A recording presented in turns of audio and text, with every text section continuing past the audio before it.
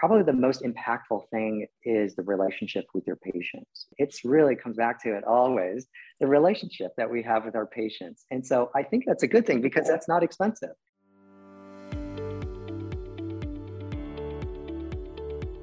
Hello, everyone, and welcome to the Radiology Report podcast, where we are having conversations with the leaders transforming radiology today.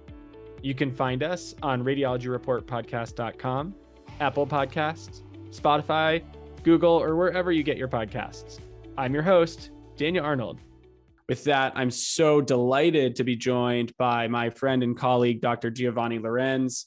Dr. Lorenz, welcome. Thank you for having me. I appreciate your time. Absolutely. Quick background on Dr. Lorenz. He has had a super fascinating career in the field of radiology. Cleveland Clinic trained, double board certified cardiothoracic radiologist based in San Antonio, Texas. He is a leader of the Department of Defense Large Market Health System. He's also an adjunct professor for many Texas military education consortiums. He leads the DoD effort in establishing routine cardiac MR and cardiac imaging, and is the lead radiologist in establishing the National Lung Cancer Screening Program, one of the most important programs in the country for driving superior patient outcomes for patients with lung cancer. Following a stint of multiple Ironman and marathons, he enjoys early days of baking, walking with his sheepadoodle, Charlie, and golden doodle, Sophie, his wife, Deborah, and his two sons, 12-year-old Sebastian and 8-week-old. What's the 8-week-old's name? Oliver, and 8-week-old Oliver and Sebastian. Congrats on the newborn. Full disclosure, Dr. Lorenz is also a faculty member on MRI Online. We are working together to develop a cardiac CT remote fellowship. More on that later. But first, Dr. Lorenz, you and I have something in common. We both aren't getting a lot of sleep these days. So you've got a newborn. I've got one on the way, due any day now. How are you holding up? Well, we were just alluding to that before we went on, trading some stories and what to do and how to do it. I'm holding on.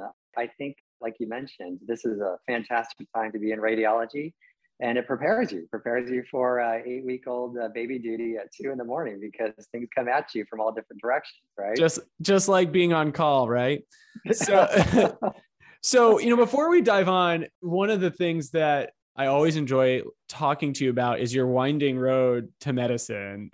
Tell us a little bit about your experience in the military. For those that don't know, prior to starting in radiology, you were in the military. So tell us a little bit about what you did, where you went, and then how that ultimately led to your career in medicine and choosing radiology. Well, the military is a fantastic organization, and I appreciate and salute everyone who's participated or supported in it. So thank you very much for that. From the medicine standpoint, it's 9.5 million beneficiaries of Americans who all across the world who take part in our care. And the care that we provide is, without a doubt, world-class. Myself and many of my colleagues are fellowship residency trained in the best institutions across the country.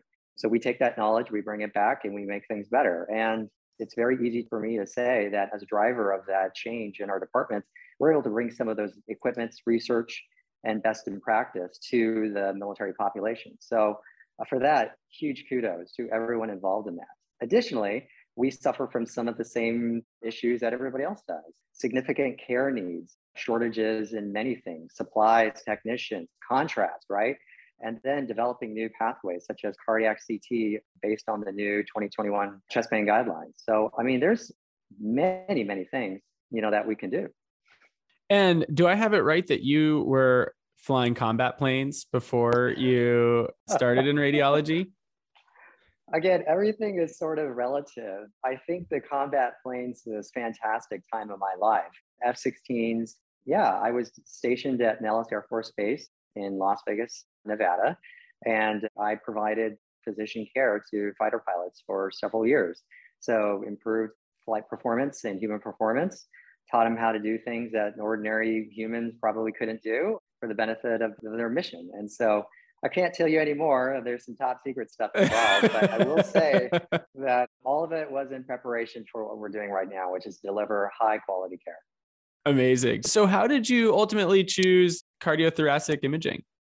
Cardiothoracic imaging, like many things, is one of those high impact fields that gets very little attention unless you're in it. As you mentioned, national lung cancer screening and the last national lung cancer screening programs impact many of us, right? I mean, fathers, brothers, sisters, every family member that we know is probably affected some way or somehow by that. It's the second most common lung cancer. It is the most lethal lung cancer or cancer in general. I mean, it is an extremely important program. Add to that, the most prevalent disease process that kills most humans on the planet is cardiac disease. So if you're going to hit the 1 and 2, essentially go towards the fire, you're going to be in cardiothoracic, either as an imager, as a clinician. And so again, I can't congratulate the number of colleagues, providers, friends, and individuals who provide either the education or the care to make this a better program for everyone. So it was a very easy decision for me to go towards that and to provide that care. I've always felt that that's where you should make the impact. And so add to that AI, research, education, it's geared towards it. I have more tools, I have more fun algorithms to play with in my wheelhouse than some of my other colleagues. And I'm happy for that. I think I can impact more change than everybody else. So lung disease and cardiac disease, yeah, those are two important areas to be spending a time and a career. Maybe we'll take them in turn, maybe starting with lung cancer. Sure. Pretty recently, I know they expanded the guidelines for the lung cancer CT screening program, which should increase access for many. What are the big barriers that you've been seeing in driving adoption and impact, and what role have you been playing in that? And how are you looking forward to improving outcomes of the lung cancer program? Absolutely.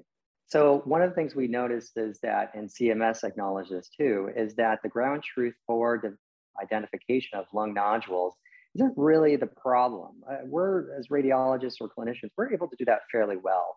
Access to care was an issue, and they did improve that by increasing the inclusion criteria age group down to 50 and then up to 80. So, I mean, that's another important thing that CMS and federal government has done. I think what's been the real issue, and where I need everyone's help and education and online, is awareness, as well as then the movement from my report and my consulting with the patient on the imaging to then action. So that piece is really important, and that gets lost.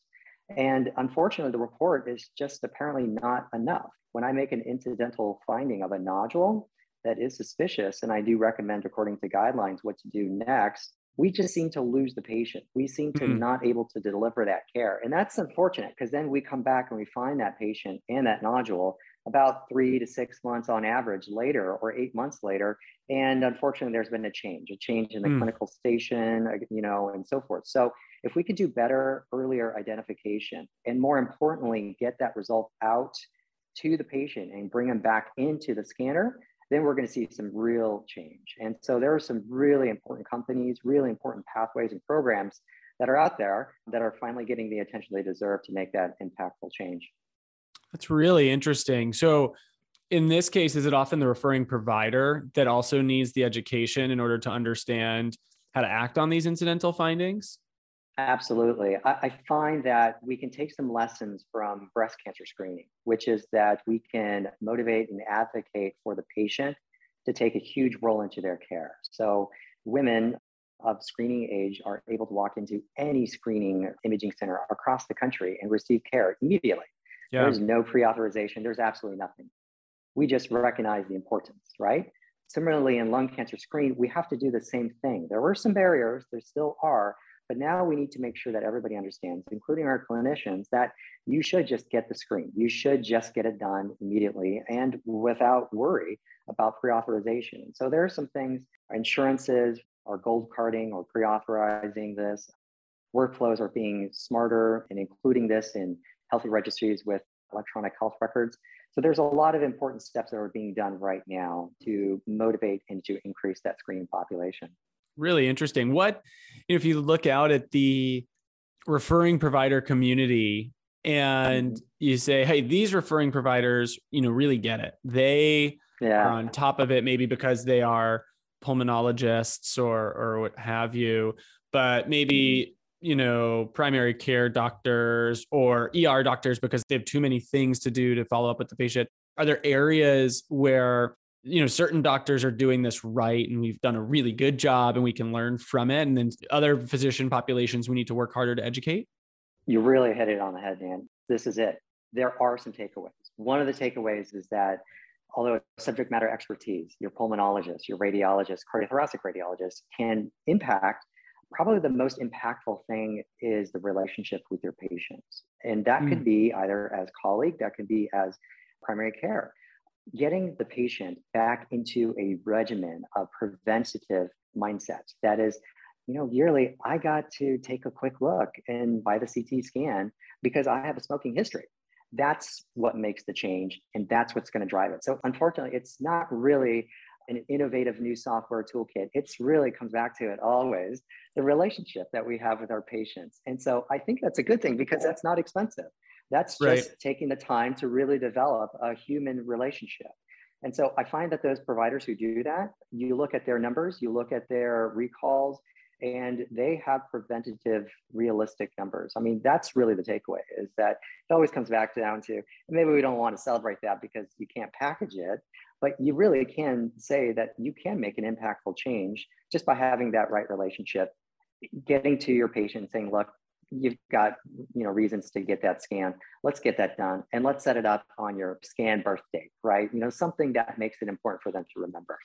One of the things that's really interesting about your career is you're involved in military hospitals, you're involved in academia, you also do some telemedicine work for some of the private practices around the country. And so are there places that are doing this more effectively where you've seen higher scan rates as part of the population? Anywhere where you've seen this done really effectively? Absolutely. So there are, of course, some hanging fruit items. If you have a large population, a population that is grounded in a strong EHR reach, right, a grad, it does make sense to develop a health registry, identify them based on those demographics, those inclusion criteria. Absolutely. And I would encourage large organizations to do that. We do find that works very well into identifying your population, and two, then getting the awareness out. Absolutely. For my providers that are in the outpatient side point, so our general radiologist and then our primary care providers, you absolutely can do similarly identifications of your patients by just Excel sheets. And I hate to say it's something as simple as that, but yes, something as simple as that is identifying your patients based on a demographic, of course, secure, that can identify them and just say, look, this is your scanniversary, right? We're just going to try to remind you on this date to come on out. So I think that's another takeaway. There are some other innovations that are occurring. AI, natural language processing, has made some inroads. I think these are some very worthy ways of identifying and recalling those patients for their scan on an annual or yearly basis. And they have made some differences. I would tend to favor things that don't require significant logistics, right? Things that are not large purchase items. And so some things that are just essentially easier to do, which is getting that patient back in and just going through your screening platform. So your breast cancer, your preventative care of coronary disease, lung cancer. I think those are probably the easier takeaways. Fantastic. So let's talk a little bit about cardiac. Big news this year as the guidelines continue to promote the benefits of cardiac imaging. Share a little bit more about what those guidelines are and how they're likely to have an impact over the next few years and what clinicians can be doing, and bring us up to speed. Absolutely. So in case you missed it, 2021 was a banner year for cardiac in many ways, but the main one was that we codified a group of considerations. And the first big takeaway is that this is personalized medicine, humanistic medicine down to your particular patient. Why that is important is that it's not a directive, top-down, hierarchical, you need to do A, B, C. Options are available. Options are available for your particular patient as well as your particular organization. So there's a number, and I want to make sure everybody's aware of it. There are a number of recommendations that are 1A. CT, cardiac coronary CT in particular, for angiographic evaluation of the coronary arteries, has made that, but other ones still continue to be important ways of evaluating chest pain, both in the emergent and the routine environment. So we now have a larger toolbox, not a smaller one, but a larger toolbox In addition to that, we've taken now innovative techniques such as fractional flow reserve, stress cardiac MRI, new innovations in nuclear imaging, and we've added that too. So now we've expanded even more. So this is a fantastic time, I think, to be in cardiac imaging because we have a larger tool set. We also now have workflows that take advantage of certain, I would say, leveling up situations. That is, each organization has its own pathways that are just more efficient than others. They may not be value-based, but they're just more efficient. And I would highly encourage everybody to continue to work in that lane. That is, be efficient. If you're efficient, then you can get through more patients. You can see more patients. There are some appropriate ways to evaluate the patient, but I think efficiency is probably the most important. So for us in our organization, we heavily invested in CT across our platform. So again, 9.5 million beneficiaries. We have a very nice inventory of CT and MR that's available. Per our regulations, we have to turn that inventory over 8 years. So we have brand new equipment essentially across our enterprise. We're very lucky. Thank you very much, taxpayers. But one thing that we are able to do with that is we're able to leverage the new innovations, the lower dosing, the faster ways of doing coronary evaluation by way of coronary CT. And so I think we're able to take advantage of that. Other places are not. They have efficient workflows by use of nuclear medicine. And I would encourage people to continue to do that. So that's one takeaway.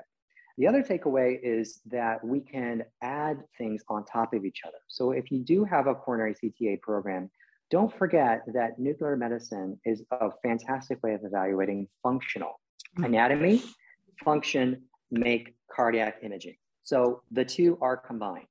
And there are many ways of doing that. There are new innovative ways in CT to get functional imaging. Fractional flow reserve, CT, is one way.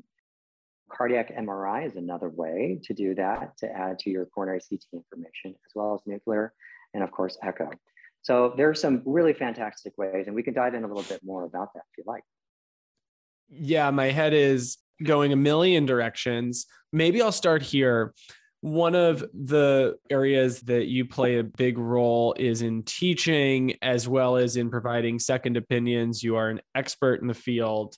What happens as these new technologies come to market and become standards of care is you can no longer rely purely on subspecialists to meet the demands of the country and of the world.